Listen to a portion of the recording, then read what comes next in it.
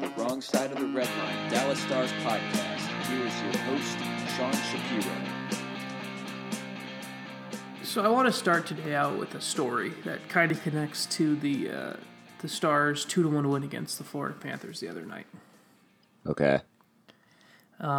It's the trade deadline, and it's the NHL trade deadline last Wednesday, and where we've all been at the rink for way too long. We're waiting at the rink. It's like 3:30. We're waiting to talk to Jim Nill after the trade deadline. And we go back down towards where the Stars locker room is to talk to Jim. And Kari Lehtonen and his son are out on the ice, just passing a puck. Kari's son is wearing skates, a helmet, and a hockey jersey, and Kari is in just like the typical tracksuit, they're just passing the puck. It's father and son time on the ice. However, the thing that I had to laugh at, and which will connect to the game against the Florida Panthers, is there's Kari Lehtonen's son on the ice wearing a Colton Sevier number 7 Florida Panthers jersey.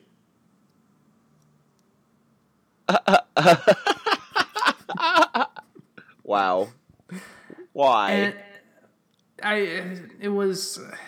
didn't get to ask Kari directly because it was something I was just reminded of while watching the game the other night, so I'll have to ask him. But the point of my story, the moral of my story coming down to is what this comes down to is Colton Sevier is and was such an underappreciated hockey player by both in general and within the organization, and I think across the board. But Kari, the Lehtonen family at least realized he had somebody last year who could kill penalties, and that's what I think. That's why I think his son wears a Colton Sevier jersey. That was a beautiful burn. Yes. I appreciate that burn. Well, Colton Sevier actually, and for one, I'm talking to someone who watched him, who likes him as a human being and watched him move his way up through the AHL and move his way up there, but he's an underrated missing piece of this team from last year. We always talk about, they don't have the defensemen, they don't have Demers, they don't have Goligoski, but losing him and obviously hindsight being 2020, losing him and Fiddler just made this team's penalty kill so much worse. I mean, losing them and even before they lost Janmark made this team worse, and I think a lot of people forget that. Because Colton Sevier was a pretty good two-way hockey player, and when they played against the Panthers the other day, it was his first game against Dallas since he signed with them in the offseason. And I was reminded all of that. He had a couple chances, he killed penalties, and you're thinking, like, this is a fourth liner? Like, this is a guy who was a homegrown Dallas guy that another team's taking advantage of now. Well, right, and I mean, obviously hindsight is 2020, but I mean, even back at the time, he seemed like going into last offseason as one of those guys that you thought they were going to bring back just because, I mean, he's still not, what's he, like 27, 28 years old? He's not that old. Yeah. Letting Fiddler go, I could sort of understand because you want to give one of the young guys another chance, but he seemed like one of those guys that, he's still young. He's in the prime of his career. He has a lot of value to this team. Why not bring him back? Yeah, I'm going to look up his contract right now because he's a guy who I would have definitely, Stars, I wanted to see them bring back. I thought he was a good fit. He was a very good, he was also a really good locker room guy too, which is, that's something that people talk about that all the time, but I think it's something that gets understated.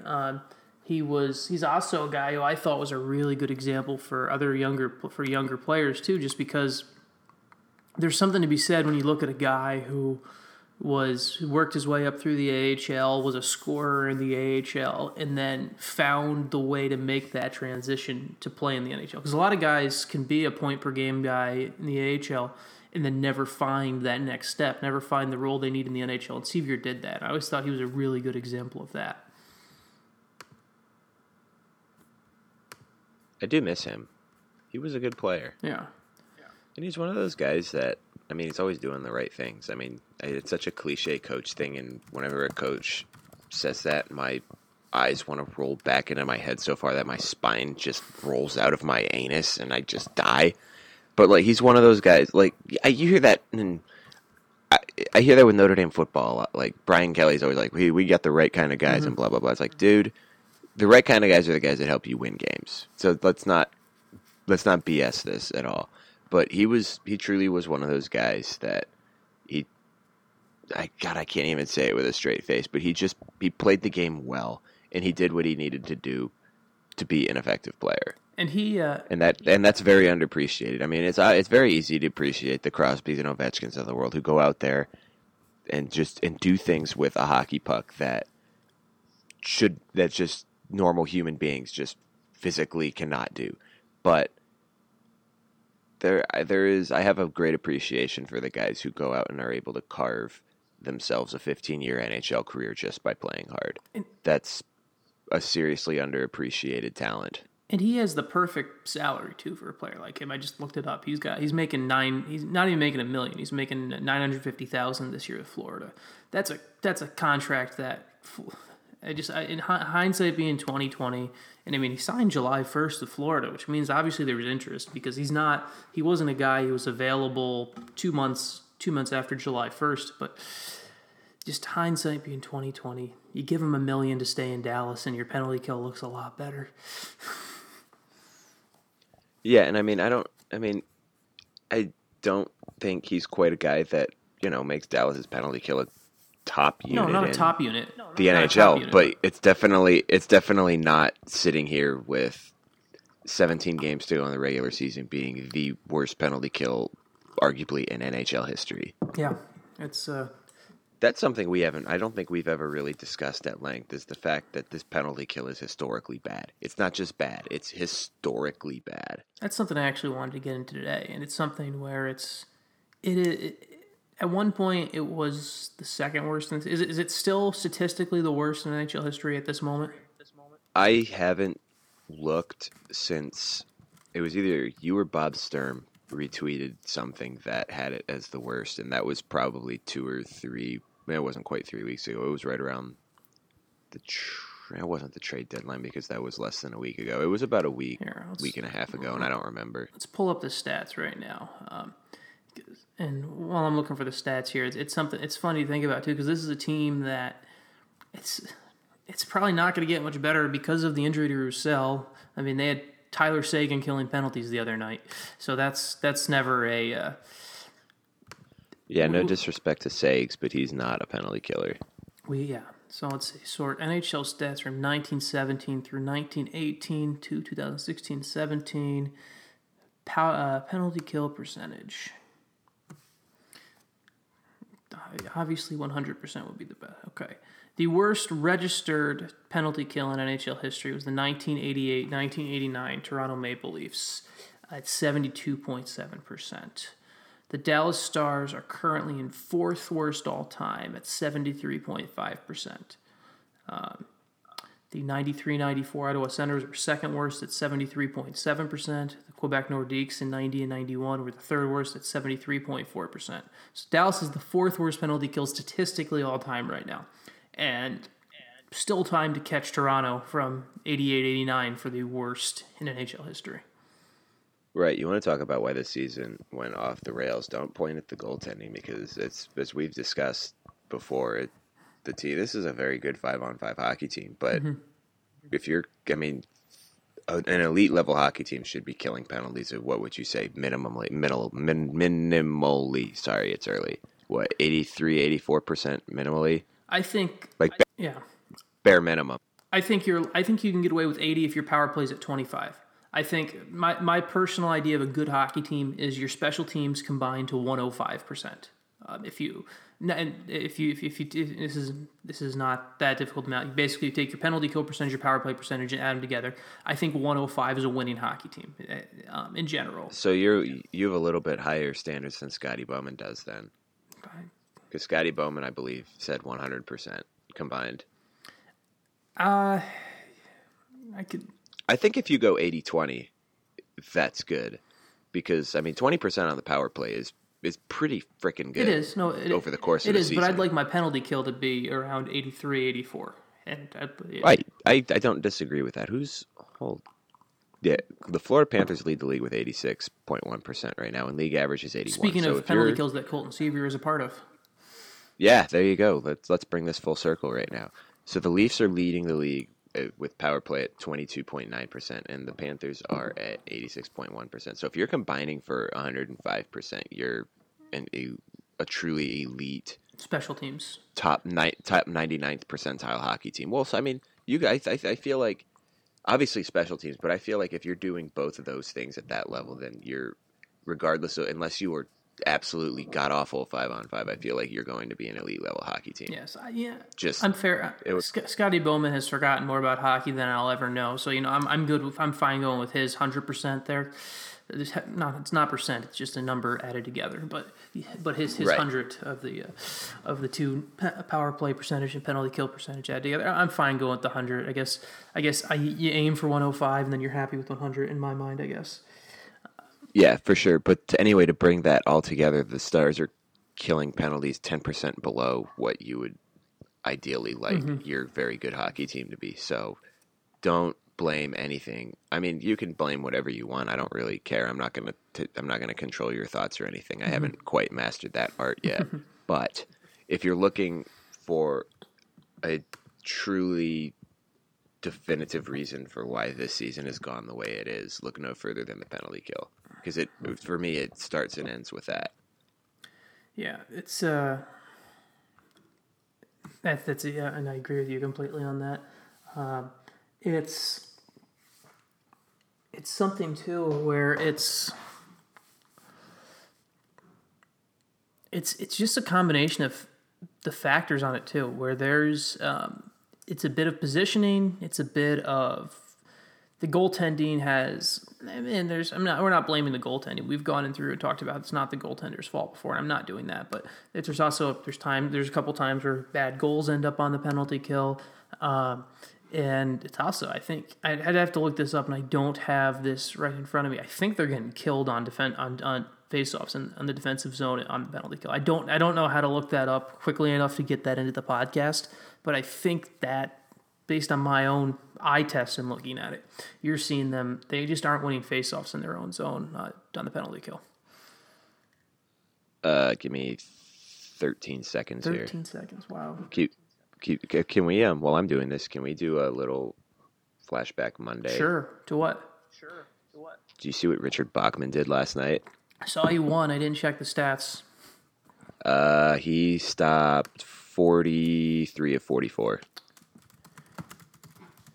Richard Bachman is a That's a name that I did not know was still kicking. and not Oh wait, that's and not dead. and not At least from a career point. and not the Richard. Isn't Richard Bachman also the pen name Stephen King uses? I couldn't tell you. It is. I'm going to look this up real quick. Okay. Yeah, Richard Bachman is the pen name used by horror fiction author Stephen King. Is a pen name apparently? So. All right. Or maybe Stephen King is a pen name that Richard Bachman uses. There we go. Mother of God. I had an idea, and this chart doesn't have face-off percentage. This was Bachman's first game of the season too. Wow. First NHL game of the season. Yeah. He's a guy who, if he was not 5'10", he wouldn't have been bouncing back and forth between the AHL and NHL's career. I'm not saying he'd be a starter, but if he was 6 foot, he wouldn't have been the backup that people keep bouncing back and forth for the younger, taller guy. But I don't disagree with that. This isn't what I wanted either. All teams. This is players. I want teams. I had it, but I didn't have it. Now I'm getting angry. All right, I will find this. Okay. As Jesus Christ is my witness, I will find this team stats. Here we go. My go-to is Puckalytics, and they failed me. So now we're gonna go on a little adventure.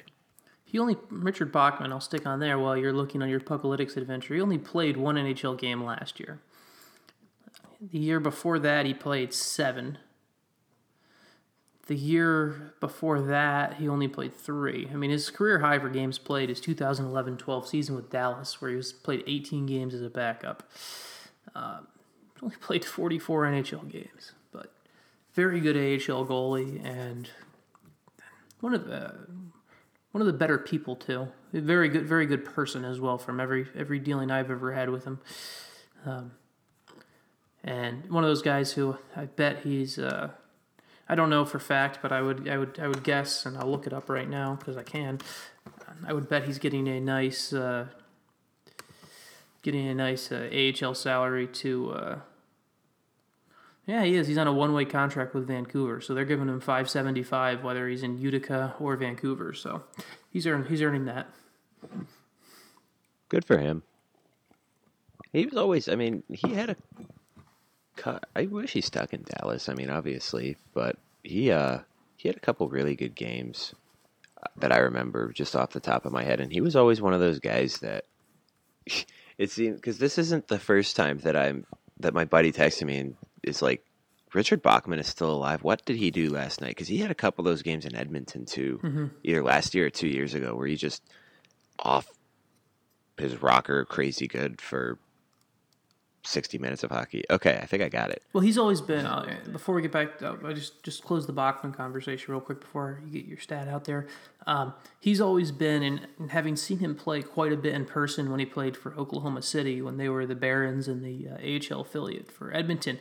He was a guy who would absolutely. He's one of those goalies who's better under fire, which I actually think Kari Lehtonen's a similar goalie like that. He's a goalie who, when he faces 15 shots in the first period and he has a good first period, he's not going to get beat for the rest of the night. There's some guys that are like that, and I think Bachman's one of those guys. And I didn't watch the game the game he played all the way through last night. I just caught some highlights, so I don't know if he was tested early, but if looking just at his stat line, I would guess that he got to feel the puck early a bit, and he got to feel it, and then he just was dialed in for the rest of the game, I would assume. Anyway, your stat that you had. This is actually a little surprising because it's exactly what you said it is. The Stars this year are 44.8% on all faceoffs while shorthanded, but they only take 5 faceoffs per game shorthanded. They've won 150 and not lost. They've won 150 out of 335 shorthanded faceoffs taken this year. Okay. So I mean, it's only 5 per game, but still. Yeah, it's still they're a factor. Right, they're 17th in the league in shorthanded faceoff percentage. Granted, there's only 3 teams over 50%, but still. Mm-hmm. Yeah.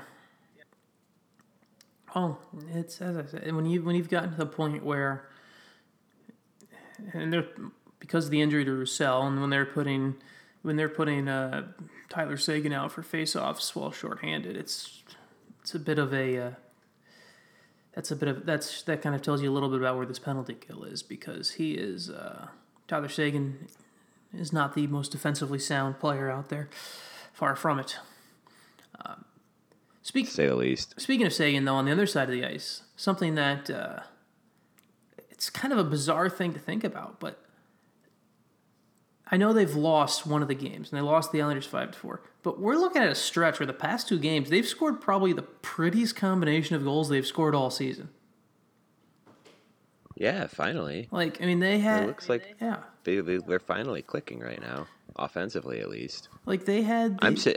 I want to talk about, well, not you finish, because it was just a stupid point that I was going to make. So go, you do you. Well, no, I'll let you make your point, but I just want to look at you look between the 5-4 loss to the Islanders and the 2-1 win against the Panthers. Both goals against the Panthers were pretty. I mean, between the game-winning goal, Klingberg's goal came after a really nice offensive zone keep by Jamie Benn right at the blue line, reached back, gloved the puck down, passed to Seguin, but Klingberg goes bar down. Then the first goal, obviously a classic kind of tic-tac-toe play between Spezza, Seguin, and Ben to give Dallas a 1-0 lead. Then we go to the last game where Jamie Benn scores the shorthanded goal late in the game that made it 5-4 on the backhand. Really nice individual effort. Speza's goal comes after really nice shot fake, slap pass by Klingberg to Spezza. And then arguably the goal of the year, or at least from the build-up to it in the zone entry, is Radek Faksa deciding, I'm going to try a new way to avoid a check, and slides along the dasher on top of the Stars bench for about 6 feet, still holds possession of the puck somehow while doing it, and then scores about 10 seconds later. That Faksa goal was ridiculous. That was pretty ridiculous. Can we also talk about how John Klingberg is playing some really good hockey right now? He is. He's looked very good lately. 7 points his last 5 games. He's up to almost 40. He's up to 39 in 63 games for the season.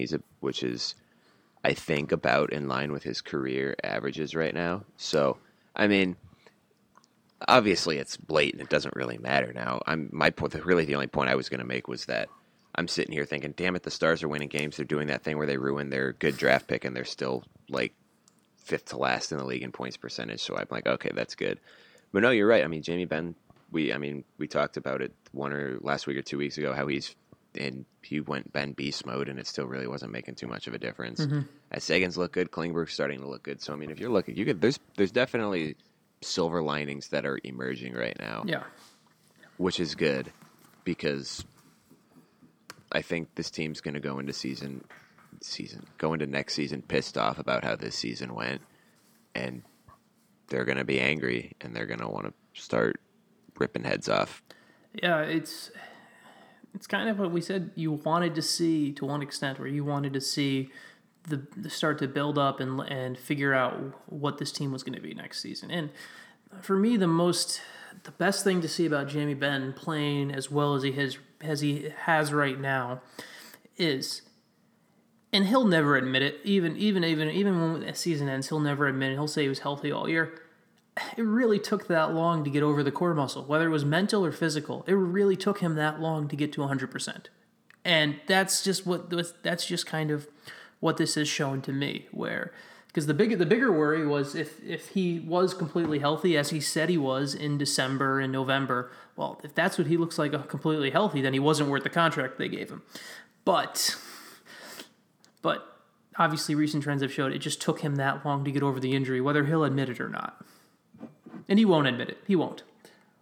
No, he won't. He's a proud guy, and you don't want to go out there and make quote unquote excuse. I don't think anyone would even think if he just went out there and said, "Yeah, I was kind of feeling it all year. It took me a long time to go through it." But that's seen as a perceived excuse and blah blah blah blah blah. Whatever. It's just something that hockey players don't do. They don't go out there and say, "Yeah, I was just kind of feeling crappy all year." Yeah. And obviously, it's a lot more serious than that. Mm-hmm. But anyway, going back to Klingberg, he is 1 point away from his rookie year total when he had 40 and 65. So he's back up on that pace. So that's good. Yeah, And obviously, he's going to be a big part of the Stars' future. So now, hopefully, everyone can decide that we don't need to trade him anymore. And Esa Lindell's looked really good lately too. Actually,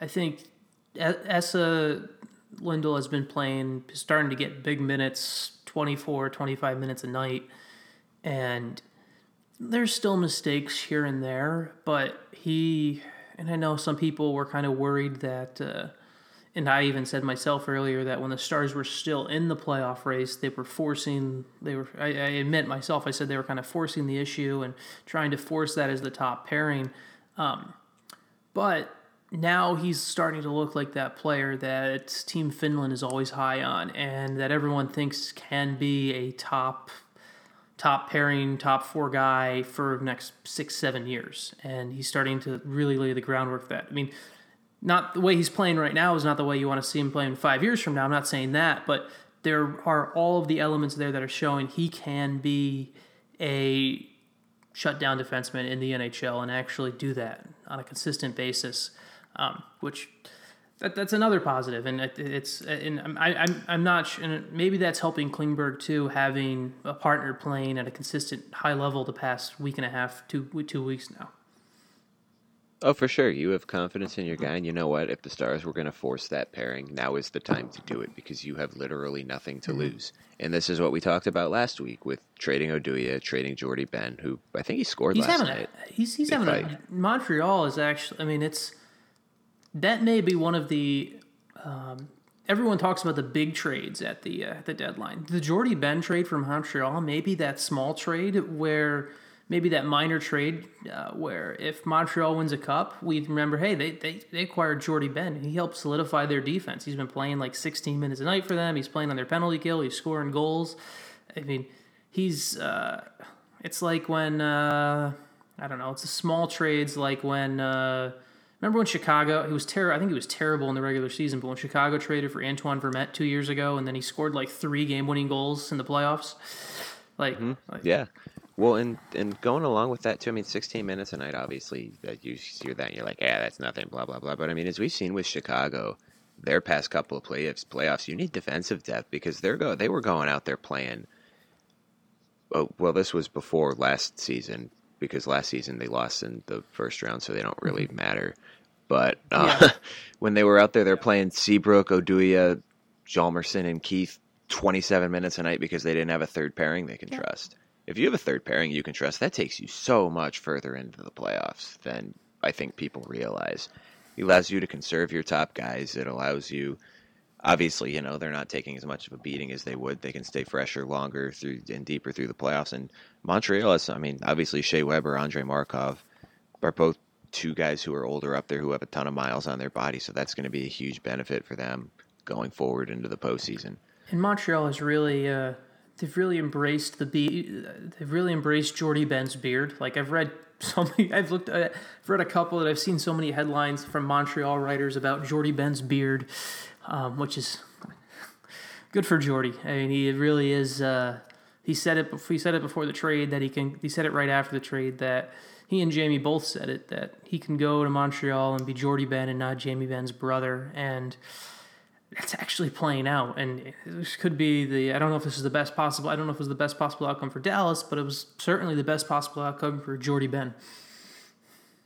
I'm just glad that he's in a climate now that'll support his beard. Yes, because I need to say something about the beard with Jordy Ben.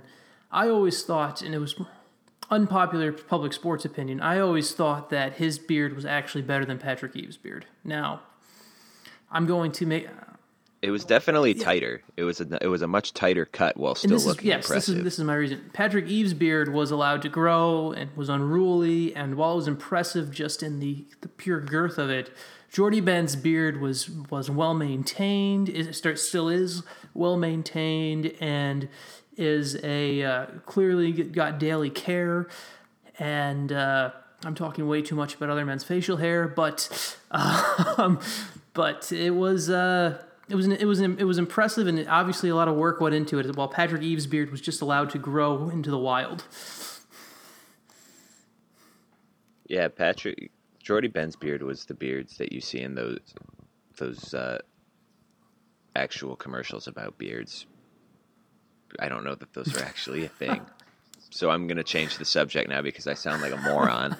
But I don't even remember what we were just talking about. Something about the defense. I said something about Jordy Ben and this trade being the best possible thing for Jordy Ben. Don't know if it's the best possible thing for Dallas, but best possible thing for Jordy Ben. No, I'm talking like 3 minutes before that when I mentioned Jordy Ben and said he scored the other night. I don't even remember where I was going, to be completely honest. Oh.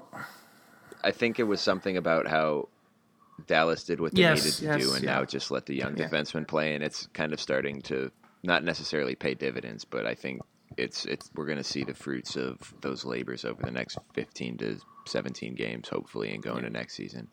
I also would like to mention remember when, 2 years after they drafted Radek Fox, and he was not doing very well in Kitchener, and everyone was like, oh, this isn't really that good of a pick anymore. He's going to be like maybe a fourth-line NHL center.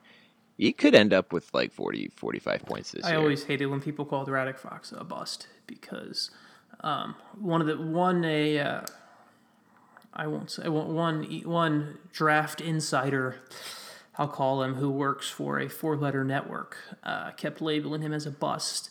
And I know the reason he labeled him as a bust was because he saw the points in Kitchener, and then he saw him play in Traverse City in his first game back from that shoulder surgery. And so he continued to label him as a bust. And this is someone who a lot of people have a high opinion of with his draft insight. And so Faksa became a bust because of that. And I always hated that because that means you weren't looking at how he plays the game. You weren't looking at his body of work. And if you can be an NHL player that's going to score 45 points and be a two-way center, I mean, those are the types of players that win you games. Those are the type of players that ultimately become the winning parts of teams that go deep in the playoffs at some point. Well, right, and I think that, I mean, obviously 13th overall is a pretty high pick, but I feel like once you get outside of when you're picking in the top 10, you want those guys to be elite scorers. Fair to say? Yeah, I think that's fair. Once you get outside the top 10, I mean, obviously 13th overall is still pretty close to that, I get that, but once you get outside that top 10 range, if you get a guy who could have a 10 to 15 year NHL career, and be useful, not just as like bouncing around between the NHL and AHL. That you're getting return on your. I say that a lot on this podcast, but that's a good value. Mm-hmm. And we're not just talking about a guy who's going to have a 10 to 15 year NHL career. Well, yeah, he was okay. He's been a really useful player, and I mean, obviously, it doesn't really show a ton this year because the penalty kill's awful. Mm-hmm. But if you have like 4 Radek Foxes on your team, I would wager that you would have a pretty good penalty kill. I would agree completely with that statement. And I can guarantee you that there's 30 other. I can say that now. There's 30 other teams in the NHL that would take Radek Fox on their team. Oh, yeah, easily. If he was available, if he was available, theoretically, say Nil had said, you know what? We really need a shakeup, and we're going to put Radek Fox on the trade block at the deadline last week. I would argue that he would have had 25 offers. Yeah, at least. But and I used to be in that camp when I was young and dumb and didn't know what I was talking about, which you could argue is still right now. That, oh man, he's not going to be a top 6 NHL player. He was a first round pick, blah, blah, blah. This is bullshit. But no, he's grown into a really good player. I mean, you can't even call him a late bloomer because he's still 23 years old. But he's grown up a lot this year, and I'm really excited to see how he continues to grow. And I think too. You're starting. Is this what a positive podcast looks like? I feel like we're talking about a lot of positive things. We are. I mean, we did look back early on about like things we like. I did start the podcast with being angry that Colt Sevier isn't back, so that we did have to dig ourselves out of a hole. So, but I think we're doing a good job of digging towards positivity. I think we do a lot of digging on here. Yeah. Well, and then Foxley, you're starting to see too. I mean, he's got it's hard to score goals in the NHL now. That's why the guys who do score goals and put up lots of points, that's why they make so much money as they do. But you're also starting to see, and I'm not saying that Radek Fox ever made that move in junior or anything like that, but that goal he scored the other day, where he slid along the boards, he has that first round talent that is going to come out from time to time and score the really pretty goal. It's just those are the little skill things that are always going to be part of his game. That if you can have that in your second, third line center, that's a huge benefit in today's NHL.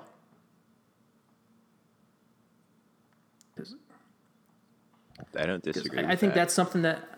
Speaking of positive, Greg Patterin is on an 82-point pace with Dallas. Yeah, but then he was scratched after his first game. Touche.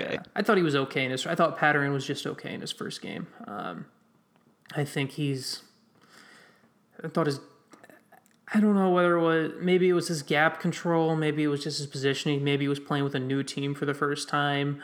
I was underwhelmed by his first game. And he obviously played in that game where they let up 5 goals against the Islanders. So he had an assist, but also let up 5 goals. I really like, and I'm going to go watch him play live this coming weekend. I watched some of the film from him from this past weekend. I really liked the kid they got for Laurie Korpikoski, Dylan Hetherington. I think he's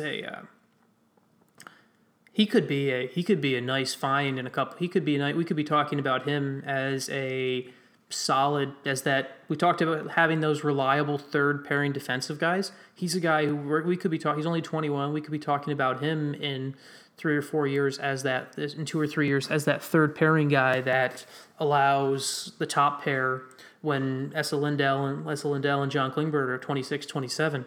He's the guy we could be talking about 2 or 3 years. When Dylan Hetherington is the guy who allows them to play more and makes life easier on them. I really liked what I saw in him with his first 2 games with Texas. So that's positive.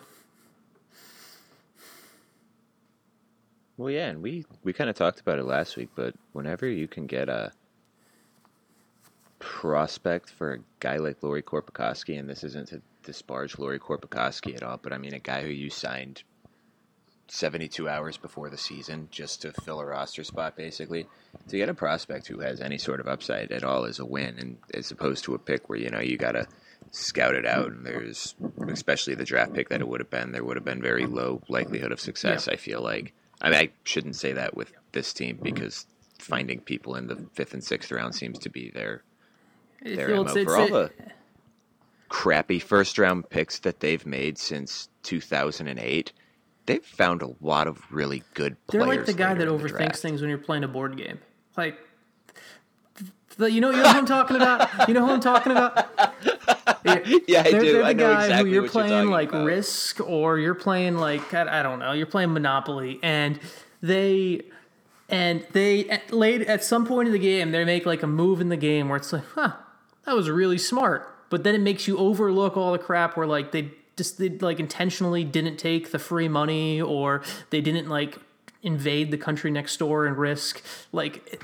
Yeah, they had a guy on the ropes and cornered in Australia, and they're like, no, he's got 10 guys sitting right there. I'm just gonna let him go, and then 3 moves later, that guy has all of Australia and then half of Asia. And you're like, how did that happen? Oh yeah, because he cashed in his cards and he just got 2 cannons. Yeah, so it's. Wow, this was a rabbit hole I did not expect to go down think today. Like, the NHL draft is just like Risk, and the Dallas Stars are that guy. Oh my, that's gonna be the tagline forever. I don't care. We found If anyone asks about the Stars draft strategy, I'm just gonna clip this podcast and just send it to them.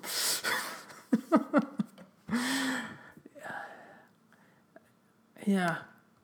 Wow. Well, to get us on track here, I threw out there, at 8:30 Central, 9:30 Eastern, that about half hour before we started this, about that anyone had any questions they wanted answered. So we got 2, so I'll jump into those real quick. From Chris Story, what do you think of Remi Elie? Do you think he'll keep playing this season, or will be sent back down? I thought Remi Elie was very good in his first NHL game. He was played on the penalty kill. He had about 2 or 3 chances, and he played a simple game. Now, I thought he looked better. I thought Remi Elie looked better in his first NHL game than he looked in every AHL game I've seen him play this year. Now, that could be one of 2 things. That could be he's amped up to play his first NHL game. He could play a simpler game, and he wasn't asked to do too much. That could be the one level, or the other. And the other thing it could be is the fact that maybe he just maybe his game works better in the NHL game, and they were asking him to do, and he can't be a scorer because he's not a scorer. But in the AHL, he's playing a top 2-line role, and the lack of production, maybe that was overshadowing what he was actually doing. But I thought he looked good. Now, we've seen lots of players come in and look good in their first NHL game or their first dozen NHL games. Alex Chazon, and let's see what Fabian Brunstrom. Let's see what they look like when after the first 4 or 5 games, after you're not playing that first game with adrenaline and you're not playing the game you've dreamed of playing your entire life. But I thought he was good in his first game, and so give him all the credit for that. I have nothing to add. Well, and to answer the second part of that question, I think he'll play more than. I don't know if he'll continue. I don't know if he'll still be on the roster tonight against Washington, because if Adam Cracknell is available, I believe Cracknell will go back in, and then they'll lose they'll lose the emergency recall on Remy, and he'll have to go back down. But I think he'll play again in Dallas. I'm not sure if it'll be right now or if it'll be 3 or 4 games from now. But I thought he was good in his first game. Other question from Josh Derrick. Do you see the Stars trying Alexiak on the power play this season? When he joins the Rush, he seems dangerous at times. Ryan, what do you think of Alexiak joining the Rush? It's sexy sometimes. I think that hit the nail on the head perfectly. There are times when he joins the Rush and he looks good as hell, but it's sometimes. Yeah. I'd love to see him on the power play. I mean, he's got a big shot. I mean, even you can get wacky with it and do the Boston Bruins strategy with Zdeno Chara and just throw him down low and have his big butt camped in front of the goaltender. I wouldn't mind seeing something like that. I mean, it's especially right now with. I mean, it's not like the other guys who they've put in front of the net have made that a dangerous power play.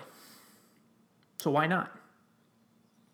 Right, and it's like, I mean, we're not talking about a defensive group where you have John Klingberg and Julius Honka and Erik Karlsson and PK Subban, where you're just oozing with puck-moving defensemen right now. I mean, you have John Klingberg, and then you have some defensive-minded guys who are capable of occasionally putting the puck in the net. So I don't see the harm in trying it. I think it'd be interesting, and maybe you find that Big Rig is. He's just, my thing with him is I don't think he's a guy that you could have sitting up top quarterbacking it, because he's just. I feel like his agility is just so wonky, if that makes sense. Like, he's not very nimble, which is no shit, Captain Obvious. He's 6'7", 250 pounds. But it's like you see John Klingberg up there and how he'll like start moving a little. Klingberg walks the line well, and I feel like he's gotten a lot better doing that the last couple of weeks. But he's also very good at pivoting and turning around on a dime. And I don't think Alexiak's capable of that. And that's the situation where you'd see him get poke checked and you got a 2-on-0 going the other way shorthanded. Alexiak could be. So he's a guy that I would throw on the top of the right circle to maybe sit for. I mean, I don't know if he can. I'm sure he can one time. He's playing in the NHL, but I think it'd be interesting to see him out there, just not necessarily up top. Yeah, I mean, because he's not, and he moves very well for a human that is 6'7" on skates. He moves very well for his size, and that's why he was a first-round pick in the NHL. But it's you look at Honka, you look at Klingberg, you look at when they're manning the quarterback, even Esa Lindell, when they're manning the point on the power play, they can do the little shimmy to the right and make the pass to the left, and it's not a whole production. Jamie Alexiak makes a step to one side, his entire body moves.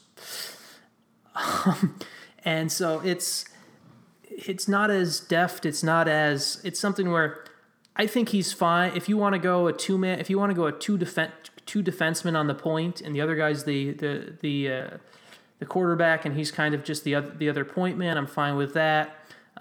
Maybe you put him on the on top of one of the circles in an umbrella type setup for the power play.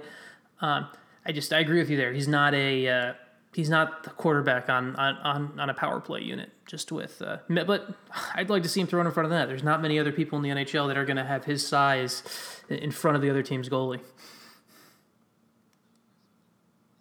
No, and even if it's one of those things where you start him in the traditional, you have him sitting, when you're running a 2-point guy up top and not a traditional, you just have one guy up top and then two guys, a guy at each of the circles. I mean, you have him up top and then you say, hey, look to cycle down low and get in front of the net.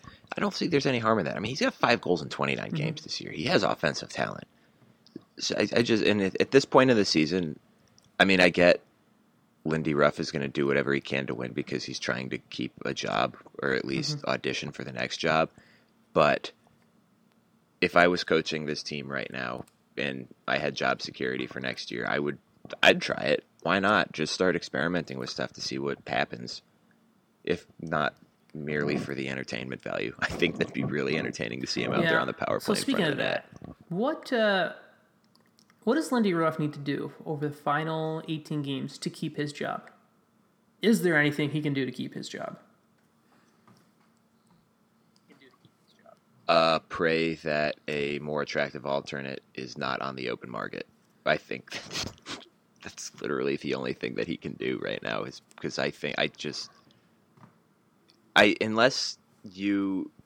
unless he is given the mandate to fire whoever the hell is controlling the penalty kill. Who's the assistant that does penalty kill? Lindy is that Lindy's prerogative? I do. Do you know that off the top of your head? Kurt Fraser is in charge of the. Kirk Fraser and James Patrick are in charge of the special teams, the 2 assistants.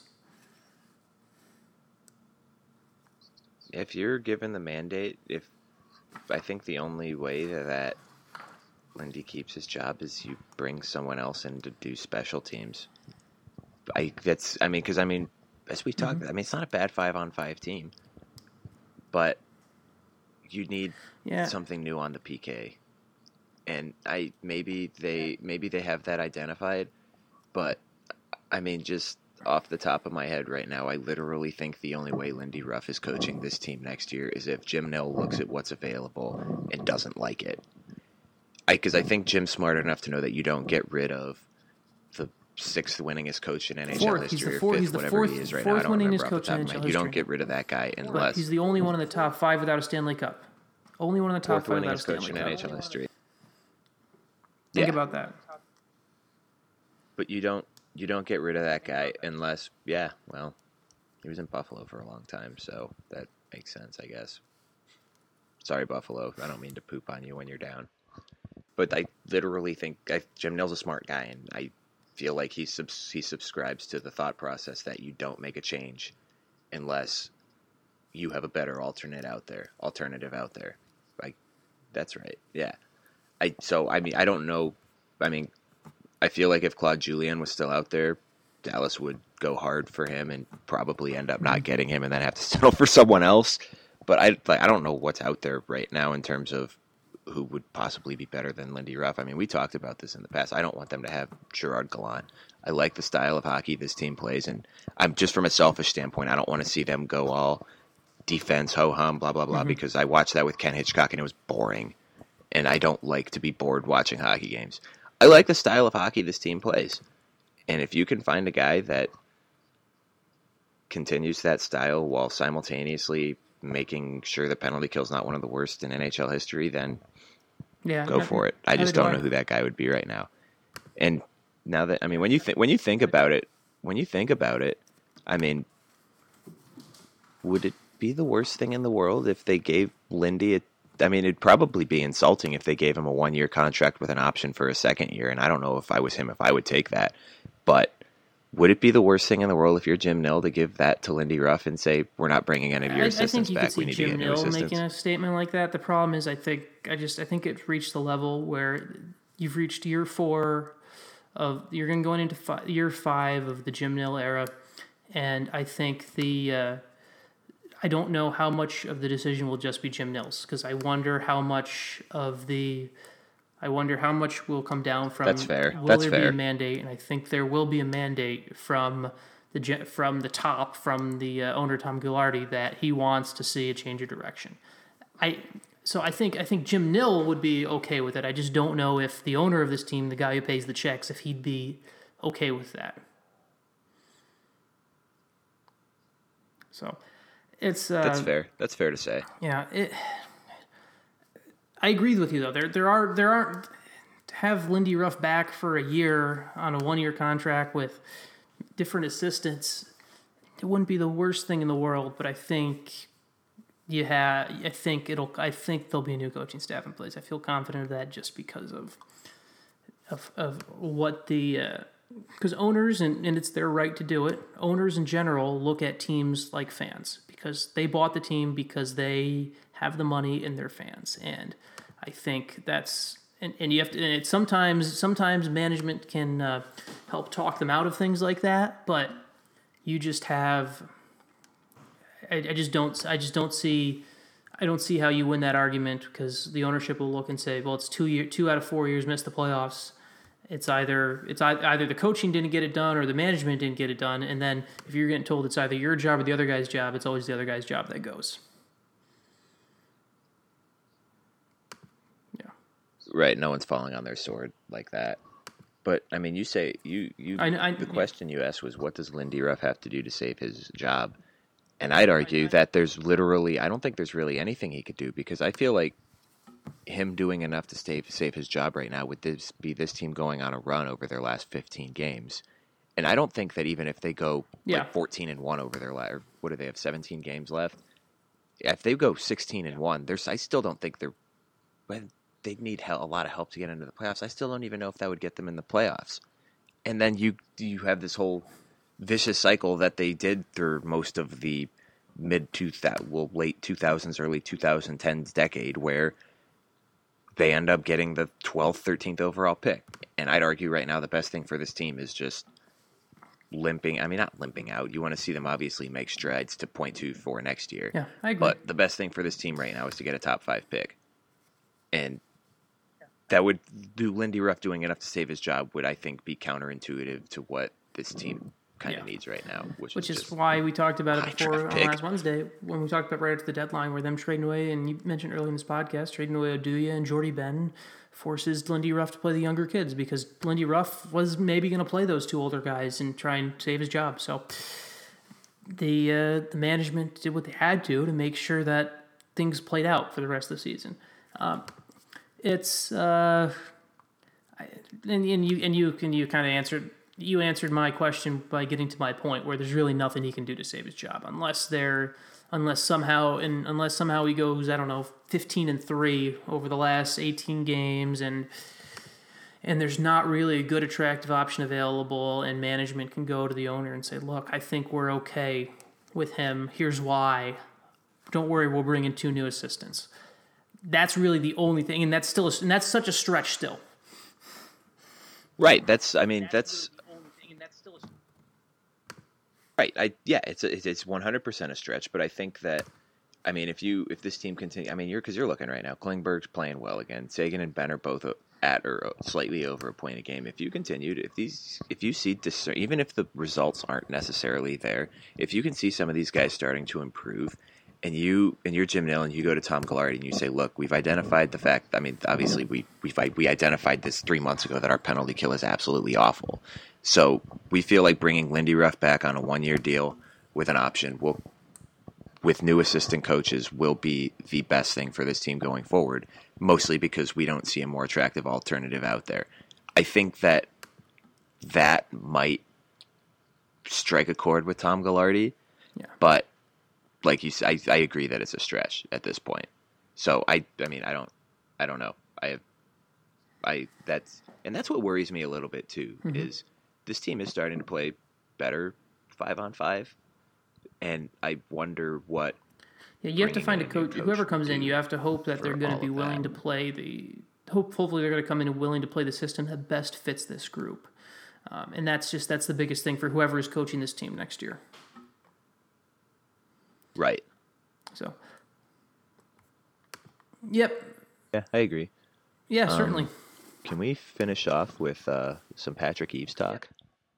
He's got 2 goals in 3 games. 2 goals in 3 games with Anaheim. That's he was that's what they were looking for, a goal scorer. So that's he's up to what, career high 23 now? Yes, sir. I'm so torn because I don't like Anaheim at all, but I would love to see Patrick Eaves win a Stanley Cup. Well, the Stars fans, I put it out there. I would just from a selfish perspective, not really a selfish perspective, but just from a feel-good perspective, I would love to see an Anaheim versus Montreal final. Well, yeah. I don't like Canadian teams just because I don't like Canada and I don't like the Ducks because I don't like the Ducks. But that would be fun to watch. As I put out there, in the ideal Western Conference final for Stars from a hockey standpoint is Chicago, Anaheim in the final, because then they get both of their picks get better than. Yep. And talk about exactly. Oduya's injury. I mean, did you see? So the Blackhawks, he played the one game for the Stars and came back, and basically the Blackhawks have said basically we're shutting him down until the stretch run. Like he hasn't played since they traded for him. He hasn't even traveled with the team. They basically maybe that ankle was that. I mean, he didn't look good in that game against Boston, the one game he played. So maybe that really was the only offer. Maybe Chicago was the only team because they were a team that's in place where they're already going to be a playoff team. Maybe that tells you that was the only offer because a team that would have needed Oduya to get over the hump and into the playoffs, he wouldn't have been available for.